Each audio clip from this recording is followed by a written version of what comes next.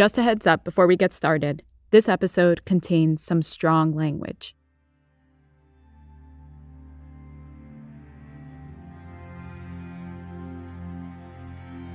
Until the moment comes when we, the American people, are able to accept the fact that I have to accept, for example, that my ancestors are both white and black, that on that continent we are trying to forge a new identity for which we need each other. Until this moment, there is scarcely any hope for the American dream, because the people who are denied participation in it by their very presence will wreck it. And if that happens, it's a very grave moment for the West. Thank you.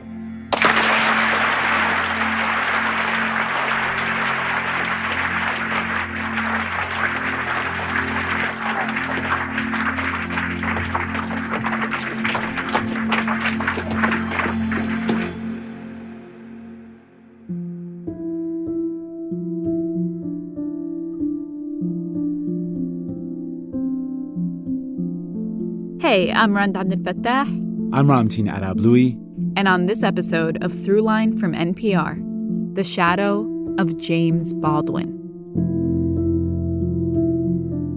For months, you may have noticed a quote making the rounds on social media. It goes, "Not everything that is faced can be changed, but nothing can be changed until it is faced." Those words were written by James Baldwin, whose voice you heard at the top, in an essay for the New York Times published in 1962. For many people, it rings as true today as it did then. The words have a power and clarity that seem to cut through time and space. It also shows how ideas reemerge in times when they seem most needed. And actually, that's something we talk about a lot when we develop episodes. Historical figures and their ideas. They inspire us, challenge our assumptions, and sometimes push us to ask questions we might not otherwise have asked. So what we're going to do is bring you with us into the conversations we have with historians and writers about historical figures and their philosophies. It's going to be a new, occasional series, an experiment, where we'll go on a trip into the history of an idea or a person that's urgent and vital to understanding our world. And what better way to start than to look at the philosophy of James Baldwin, a writer who used the power of his words to confront in order to connect, something we can relate to today. Baldwin was an insightful commentator on Black identity, American democracy, and racism. He saw something deep and ugly and stubborn in American culture, and he never hesitated to call it by its name, to bear witness regardless of what it cost him. Baldwin was a Black man, he was gay, and he was active from the 1940s to his death in 1987. He's still considered one of the greatest American writers of the 20th century. His story is amazing, but that isn't what we're going to focus on in this episode. We're going to meet someone who spent his career diving into the meaning and purpose of James Baldwin's work, of his ideas.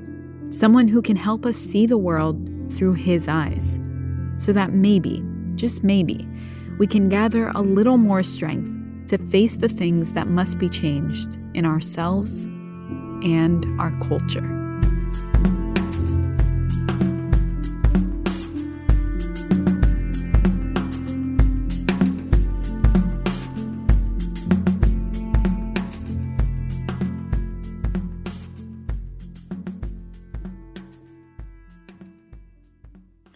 Hello, my name is Lola Manuel Valentin, calling from Charlotte, North Carolina, and you're listening to Throughline from NPR with Rand Abdel-Fattah and Ramtin Arablouei.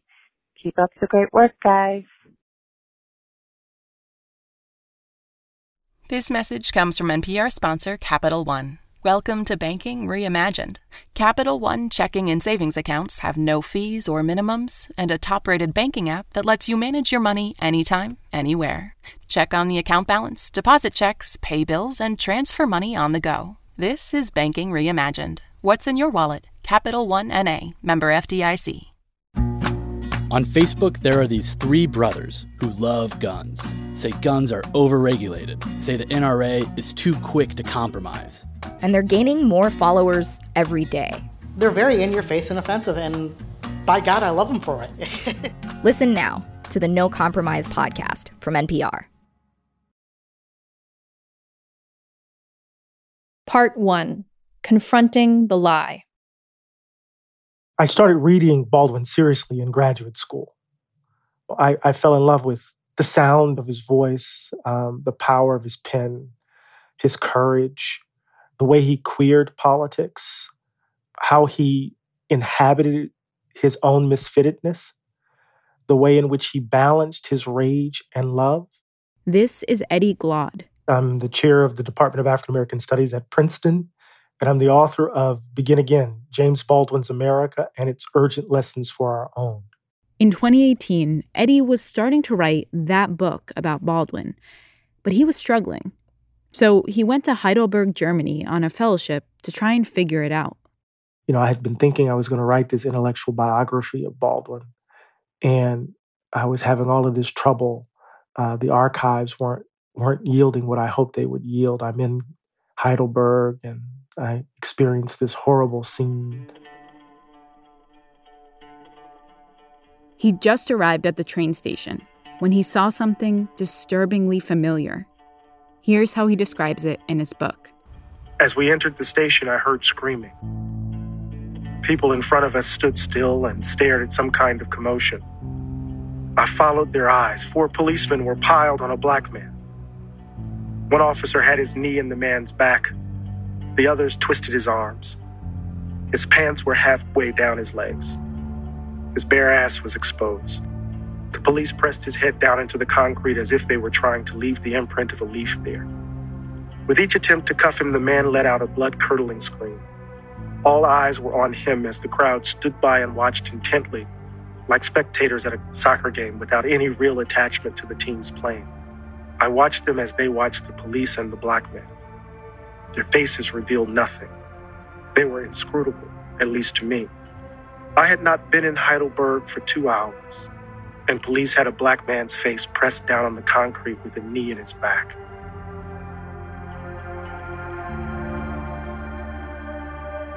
The intensity of that scene snapped things into focus for Eddie. He wasn't going to write an intellectual history of James Baldwin as he had originally planned. He was going to try and write with Baldwin, to try to put him in a deeper, more philosophical context and understand what his work offers us in our world. He went back to his room, and the words just started pouring out. And to do it, he had to call back to when he started reading James Baldwin more than 30 years earlier. And I knew that when I started reading him in graduate school, that he was going to have me deal with my own traumas, my own wounds, my own pains. And I didn't have a philosophical language for that yet. He would, in effect, open me up. And then I would have to deal with the fact, and it is a disturbing fact in some ways, that I am and remain a vulnerable little boy. But in order for me to say anything substantive about the world, I would have to confront that vulnerable little boy, you know.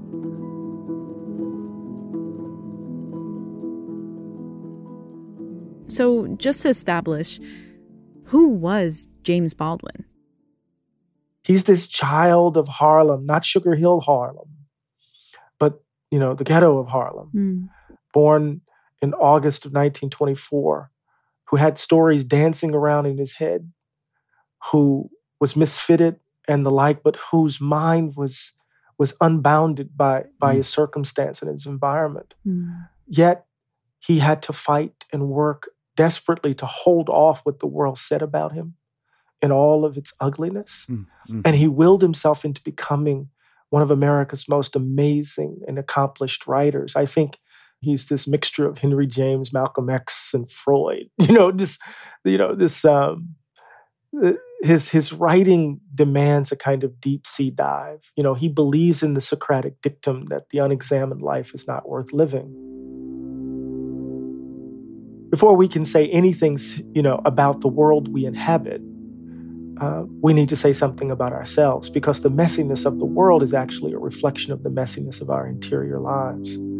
So there's a kind of demand for self-examination. That's part of the dilemma of being an American Negro, that one is a little bit colored and a little bit white. And not only in physical terms, but in the head and in the heart. And there are days, this is one of them, when you wonder what your role is in this country and what your future is in it. To my mind, he is perhaps the most insightful critic of American democracy and race we've ever produced. I'm terrified at the moral apathy, the death of the heart, which is happening in my country.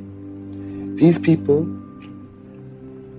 have deluded themselves for so long that they really don't think I'm human. And this means that they have become, in themselves, moral monsters.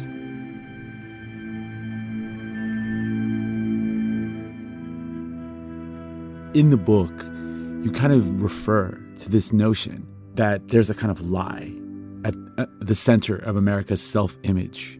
Mm-hmm. And it's something that comes out in your voice and also in the kind of Baldwin's observations. What is that lie? And how does it apply today? Yeah, so the lie is what I call the value gap.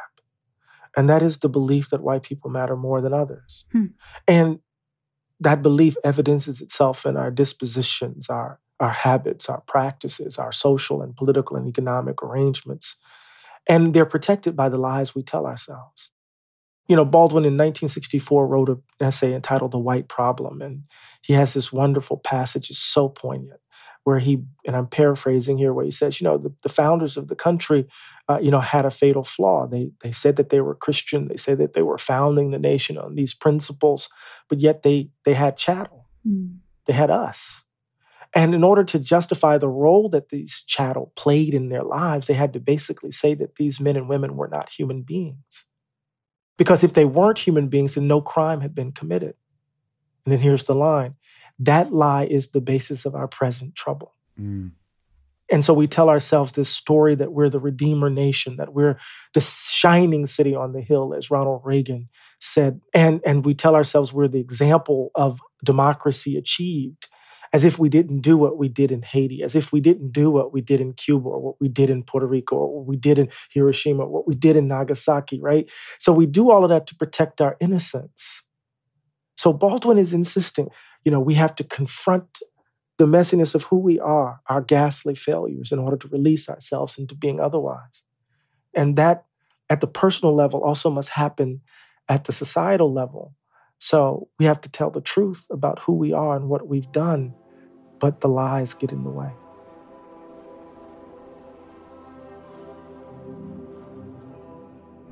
Those lies that, as you say, we tell ourselves personally and socially, like as a society, we tell ourselves.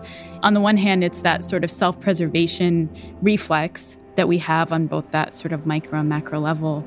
And it just makes me think, there's a certain vulnerability that it takes to own up to a lie and to look it straight in the eye and say, this is not the truth. Yeah. And so in some ways, that process of confrontation that you yourself, it seems, had to go through just to tackle this subject is also sort of a process of confrontation that Baldwin was saying the country needed to experience.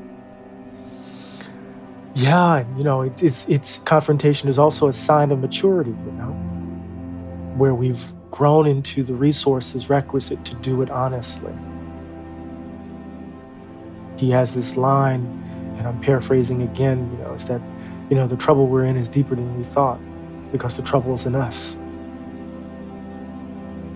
You're so right to say that we have to confront it. It requires, being willing to be vulnerable.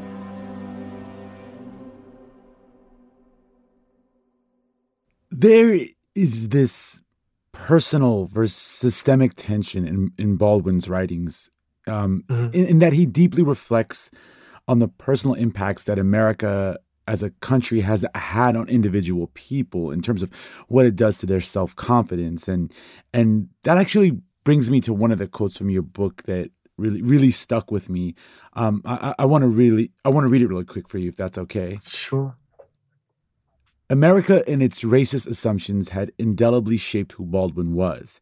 But he insisted we are not the mere product of social forces. Each of us has a say in who we take ourselves to be. No matter what America said about him as a Black person, Baldwin argued, he had the last word about who he was as a human being and as a Black man. Just as we must examine our individual experiences and the tears that shape how we come to see ourselves together as a country, we must do the same. The two are bound together. What I love is while it's deeply personal, it's very much examining the systemic of the broader responsibility of the country, of its government, of its policies. Today, there seems to be a real tension between those things for many people. With the popularity of a book like Robin DiAngelo's White Fragility, where there is this very direct pointing at individuals around individual kind of responsibility. What do you think Baldwin would have made of that tension today? Well, so one of the most powerful things about Baldwin is that he goes to the interior not to stay there, but as the launching pad to go outward. So the interior is the basis for moving to a broader form of social criticism. Some people will move from social criticism to the interior, and you end up with this kind of narcissistic kind of account where it's just simply, about the individual and their own pain and suffering, right? For Jimmy, that individual pain, as early as reading Notes of a Native Son, right, where you end with him at the funeral of his stepfather, with the birth of his youngest sister, and him leaving to get ready to go to Paris, and of course, the riots in New York. So there's a way in which the autobiographical is the kind of point of entry to the broader social context. I think that's really important in our own moment, because we live in a moment that's so driven by our own individual brands, right? Our social media platforms or micro reality shows, right? It's very difficult for us to move outside of our own selves into a broader understanding of our genuine relationship with others. Yeah. What would he make of something like White Fragility? What would he make of something like How to Be an Anti-Racist? Look, those sorts of books have their place, but we're talking about something deeper. Jim, what do you see deep in the recesses of your own mind as the future of our nation? Well, I'm both glad and sorry you asked me that question. I'll do my best to answer it. I can't be a pessimist because I'm alive. To be a pessimist means that you have agreed that human life is an academic matter. When Jimmy says choose life, don't wallow in the illusion. Don't settle for safety. That's not about a how-to manual. That's not about a corporate strategy for dealing with difference in your midst. The point here is to choose life is a deeper existential question about who do you take yourself to be. Now, the artist, no matter how he sounds, is by definition a religious man, believing that we can create and transcend all our gods. That it is entirely up to us, it is the work of human beings, to make the world more human. We travel and we move around the surfaces, right? Because we're afraid of what's in the dark cellar. We don't want to look the terror squarely in the face. But, America's like Never Land. We all want to be lost boys and girls where we don't want to be responsible or accountable. We rather be safe and secure in our innocence. One of the things which most afflicts this country is that white people don't know who they are or where they come from. And that's why you think I'm a problem. But I am not the problem. Your history is. And as long as you pretend you don't know your history, you're going to be the prisoner of it. And, it's that moment in Baldwin's The Fire Next Time where he says, people either don't know or they don't want to admit, in effect, what's happened to thousands of their countrymen. And he said, you can't be innocent in the face of that. The innocence is the crime. When, quote unquote, white people talk about progress in relationship to black people, all they are saying and all they can possibly mean by the word progress is how quickly and how thoroughly I become white. I don't want to become white. I want to grow up, and so should you. So America's not unique in its sins, right? We may be unique in the efficient way in which we deny them.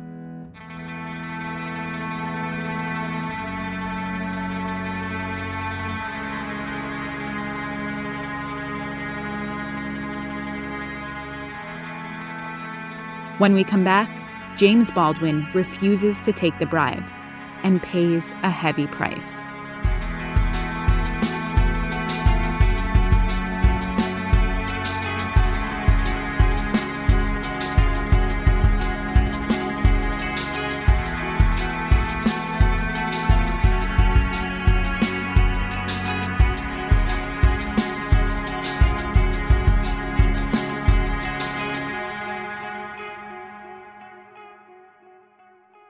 This is Charlene Reese from Mesquite, Texas, and you're listening to Through Lines from NPR. This message comes from NPR sponsor Unfinished Short Creek. Since their leader, Warren Jeffs, was sentenced to life in prison in 2007, the FLDS Church and their home of Short Creek have been forced to reckon with their painful past and struggle to define their future. Join hosts Ash Sanders and Sarah Ventry as they move beyond the headlines and embed in this community to bring you a story about the battle between freedom of religion and freedom from religion. Find Unfinished Short Creek in Stitcher, Apple Podcasts, or wherever it is you listen. The way things are going right now, even if you can keep track of what's happening in the news, it's hard to know why it's happening, what it really means. That's why we have created a daily podcast that answers your questions about the news in about 10 minutes every weekday. It's called Consider This. New episodes every weekday afternoon from NPR.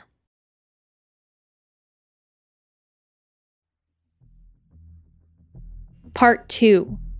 The Bribe. During the 1960s, different groups emerged in the movement for black liberation and civil rights.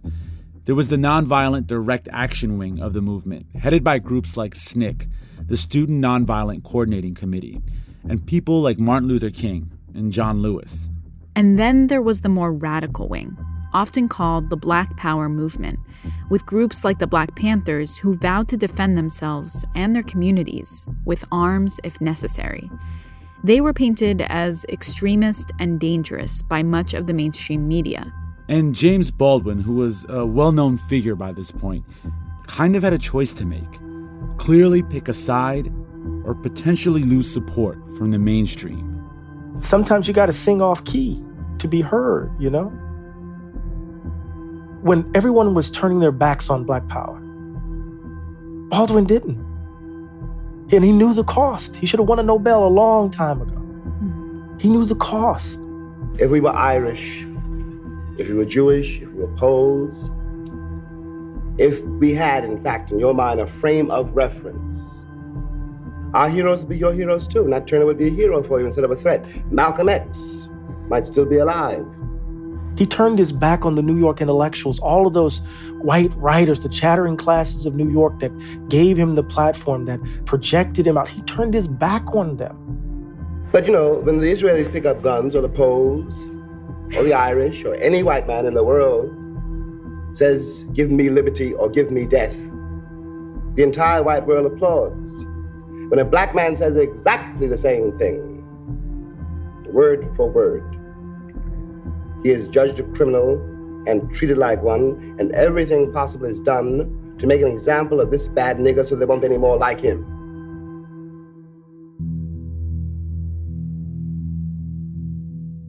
When he told those young college students at Howard University in 1963, if you promise your elder brother that you will never believe what the world says about you, I promise you that I will never betray you. And even when they questioned his manhood, his sexuality, right, his dedication to Black folk, he never betrayed them. Right, that doesn't mean he wasn't critical. He understood from whence these young folk came.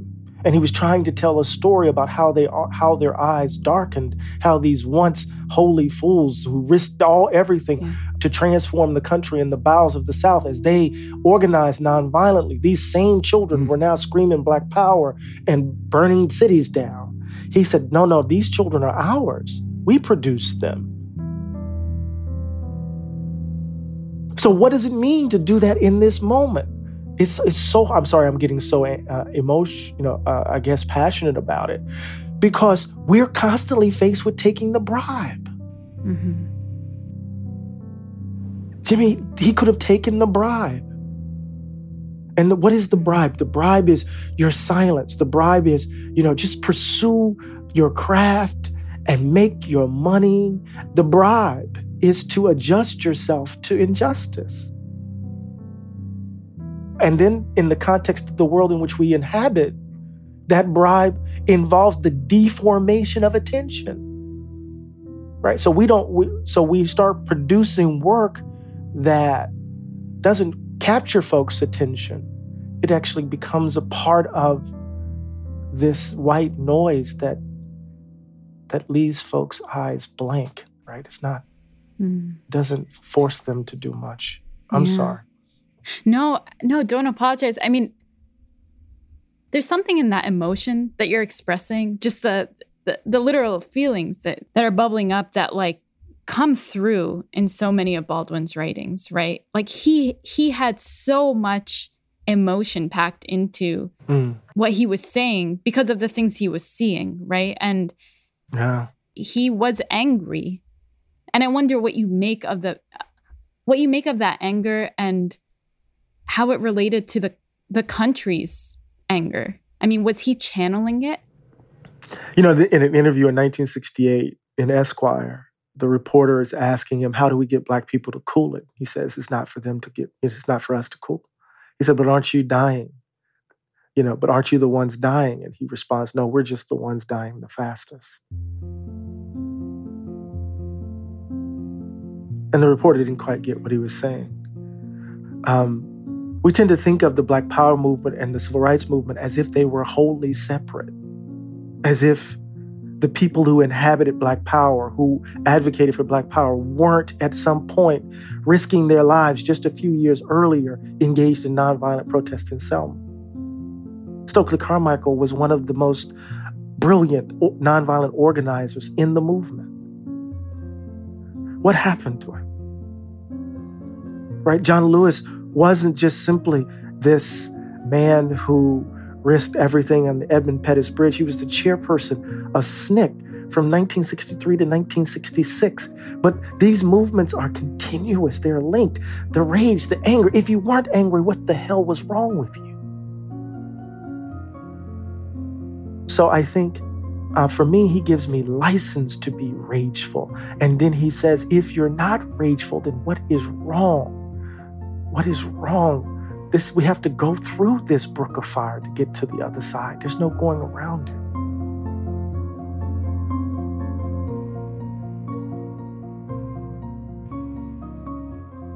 Throughout the book, just to follow up on that, there is this feeling that while he holds that rage, as you just said, he's also capable of simultaneously understanding that the white citizens of the United States who are responsible for the state of, play a major role and responsible for the state of racism and the system in America, he also holds a deep love and a sense of brotherhood and sisterhood for those people. And do you think part of the reason he was able to do that so well, beyond just his ability to write and think, was that he was a witness and not necessarily a participant, in the sense that he wasn't an activist. He intentionally chose to be a witness, to bear witness to document in a lot of ways what he was seeing.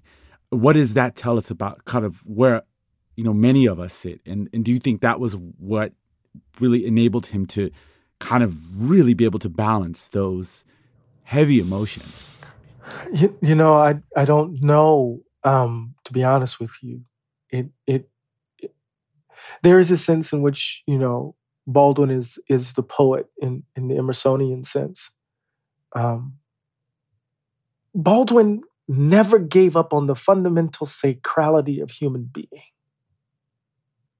We're all sacred. And then that line where he says, I want us to do something unprecedented, and that is to create a self without the need for enemies. Mm-hmm. Oh, my Lord. Every time, I just love that line. So part of what he's saying, I know I'm going around in circles. He's saying that what white supremacy does, it not only causes all of this hell for me and how I have to raise my children and live my life, it is literally deforming and disfiguring the character of the people who embrace it. Your character is fundamentally affected by all of this. Can't you see? I think that you and I might learn a great deal from each other if you can overcome the curtain of my color. This country is mine, too. I paid as much for it as you. White means that you are European still. And black means that I'm African. And we both know, we've both been here too long. You can't go back to Ireland or Poland or England, and I can't go back to Africa. And we will live here together, or we'll die here together. And it's not I am telling you. Time is telling you. You will listen or you will perish. And what he's warning us is not to fall into the trap, because if it disfigures them, if we buy into his logic, it will disfigure us. We can't release the trap, man. But we also can't fall into this stuff of sentimentality either. But anyway. Jimmy.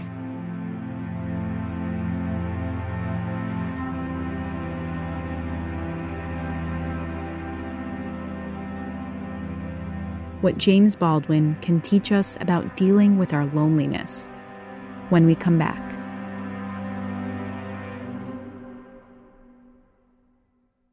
Hey, what's up? This is J.C. Williams calling from Zurich, Switzerland, and you're listening to Throughline on NPR. This message is brought to you by NPR sponsor Talkspace. Your mental health is priceless, but getting support shouldn't cost a fortune. At a fraction of the cost of in-person therapy, Talkspace connects you to a licensed therapist you can message with 24/7 from the privacy of your mobile device. So you get the support you need at a price you can afford. Get $100 off your first month with promo code THROUGHLINE at Talkspace.com or when you download the app. Part 3. The Elsewheres.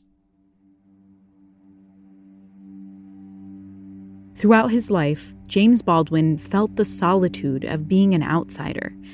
He was a nomad, spending many years living abroad in France and other parts of Europe. And whether it was because of the color of his skin, his sexuality, or his fiercely independent thinking, he could never escape being alone. And the more successful he became as a writer, the more the loneliness followed him. The first thing I would say is that fame is a motherfucker. But I chose the photo, the image for the cover precisely for this reason. It comes from Sadat Peké's haunting and beautiful short film From Another Place. And he's sitting in an old tea house in Bebek in Istanbul. And in the film, he's surrounded by people, but his eyes betray the company. Mm-hmm. He's looking elsewhere. He's in a fragile place in that moment in his life, even though he's in the company of others. Loneliness is his companion because he has to get his work done. Mm-hmm. But I also say that, we have to find our elsewheres. That doesn't mean we have to retreat to some other country, but we certainly have to find communities of love. People, who allow us to laugh full belly laughs, to rage, to be quirky, to be ourselves without cost. That people who hold us to account. We have to find the way to create the distance from the status quo so that we can develop resources to say no to the bribe as it comes to us over and over again. So we avoid not necessarily the existential condition of loneliness per se, because it is, how can I say this? What I've chosen to do with my life is by definition requires solitude. It requires a kind of loneliness, especially when people want you to sing in the chorus and you think what they're singing is wrong. I experienced that from 2008 to 2016 with the Obama administration. But that's another story. Tell us more. What? No, in democracy and Black, I was really critical of the Obama administration. I wanted him to do more.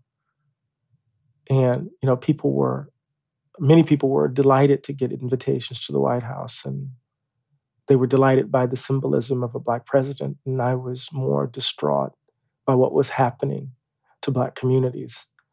And so I wrote a book and called him a confidence man in the line of Melville. I'm still not living that one down, along with some other things I wrote. But if you're going to speak the truth, if you're going to bear witness and make the suffering real, you're going to risk loneliness. But in the midst of it all, you have to find the community of love that will love you to death no matter your faults, who will give you the space to replenish so that you can join the fight again. You know what I love about the way that you're talking about James Baldwin is, or Jimmy, you referred to him as Jimmy a few times, is this sense of intimacy I feel listening to you talk about him, that you almost know him. I mean, do you feel that? His words resonate so much today, as you're repeating them back to us. I mean, do you feel that his message and his ideas, apply just as much today as they did then? Oh, yeah. He got to the heart of the matter. I call him Jimmy because his closest friends called him Jimmy. And even though I never got to know him, I feel like, he walks with me. He has been constantly present. I mean, I could talk about images flitting by from the side of my eye when I'm writing, or when someone would show up in the middle of a lull and give me an interview that would suddenly take me in a different direction, or, a mistake being caught. It's like he was editing the book as I was writing. It was wild. Not all that to say is that that's my personal journey, but because he's it's like reading de Tocqueville on American Democracy. You go, wow, this man really got us. When you read Jimmy on American Democracy and Race, it's like that. It cuts even deeper. He got us. He understands the contradiction at the heart of the country.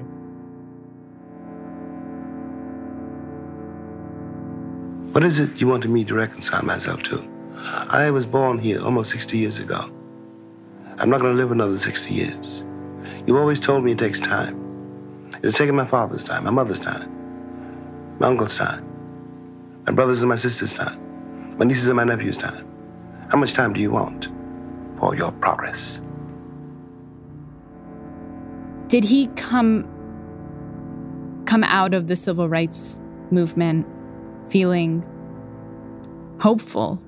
Because I look at the moment that we're in now, and there's a lot of potential for change. Mm. There's a lot of potential for a real kind of awareness, a reckoning with our history.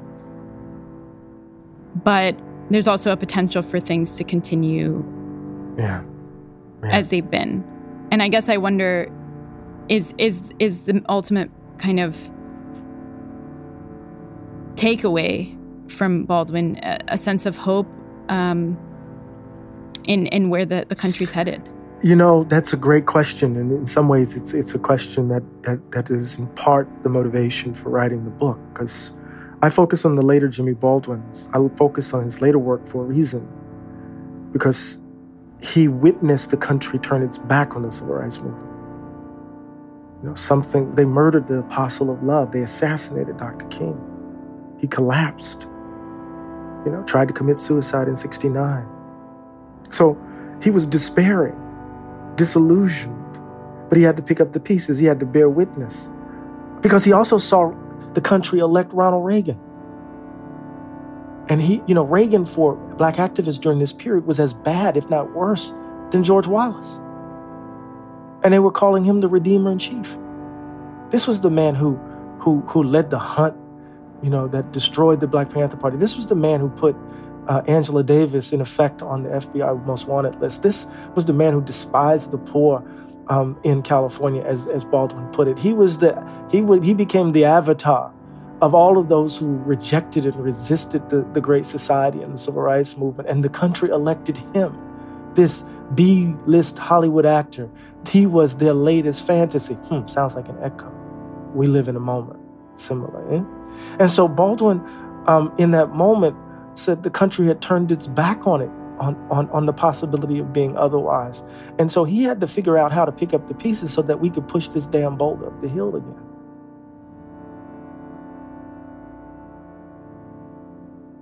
In 1970, an Ebony interviewer came to Istanbul while Baldwin was trying to pick up the pieces and working on No Name in the Street. And he asked him about hope. And Jimmy, who is barely keeping it together, although he's in a community of love, offers the advice that I found in the ruins and in the rubble that I offer us today.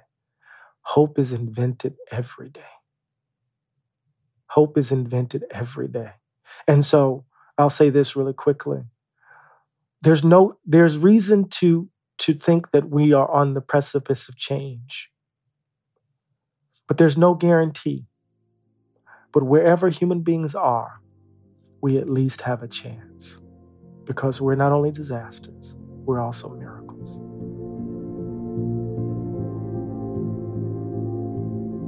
We have to dare everything right now. We have to try to be otherwise. We have to risk everything to be otherwise. We have to figure out how to be together differently.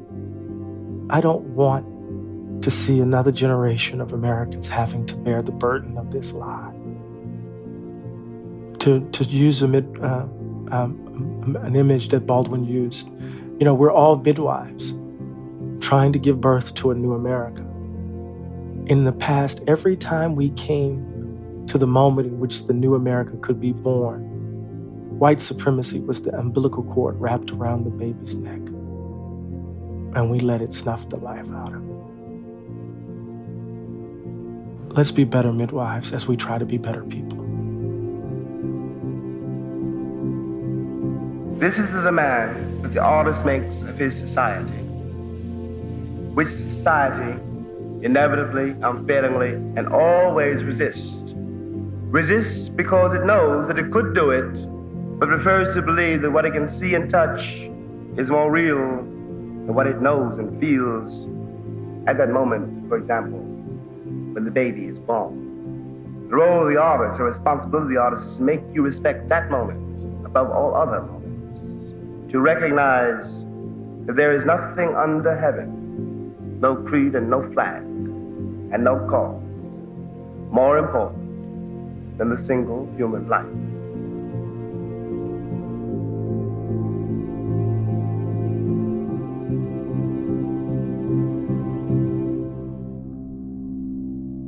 Eddie Glaude is a professor at Princeton University and author of Begin Again, James Baldwin's America and its Urgent Lessons for Our Own.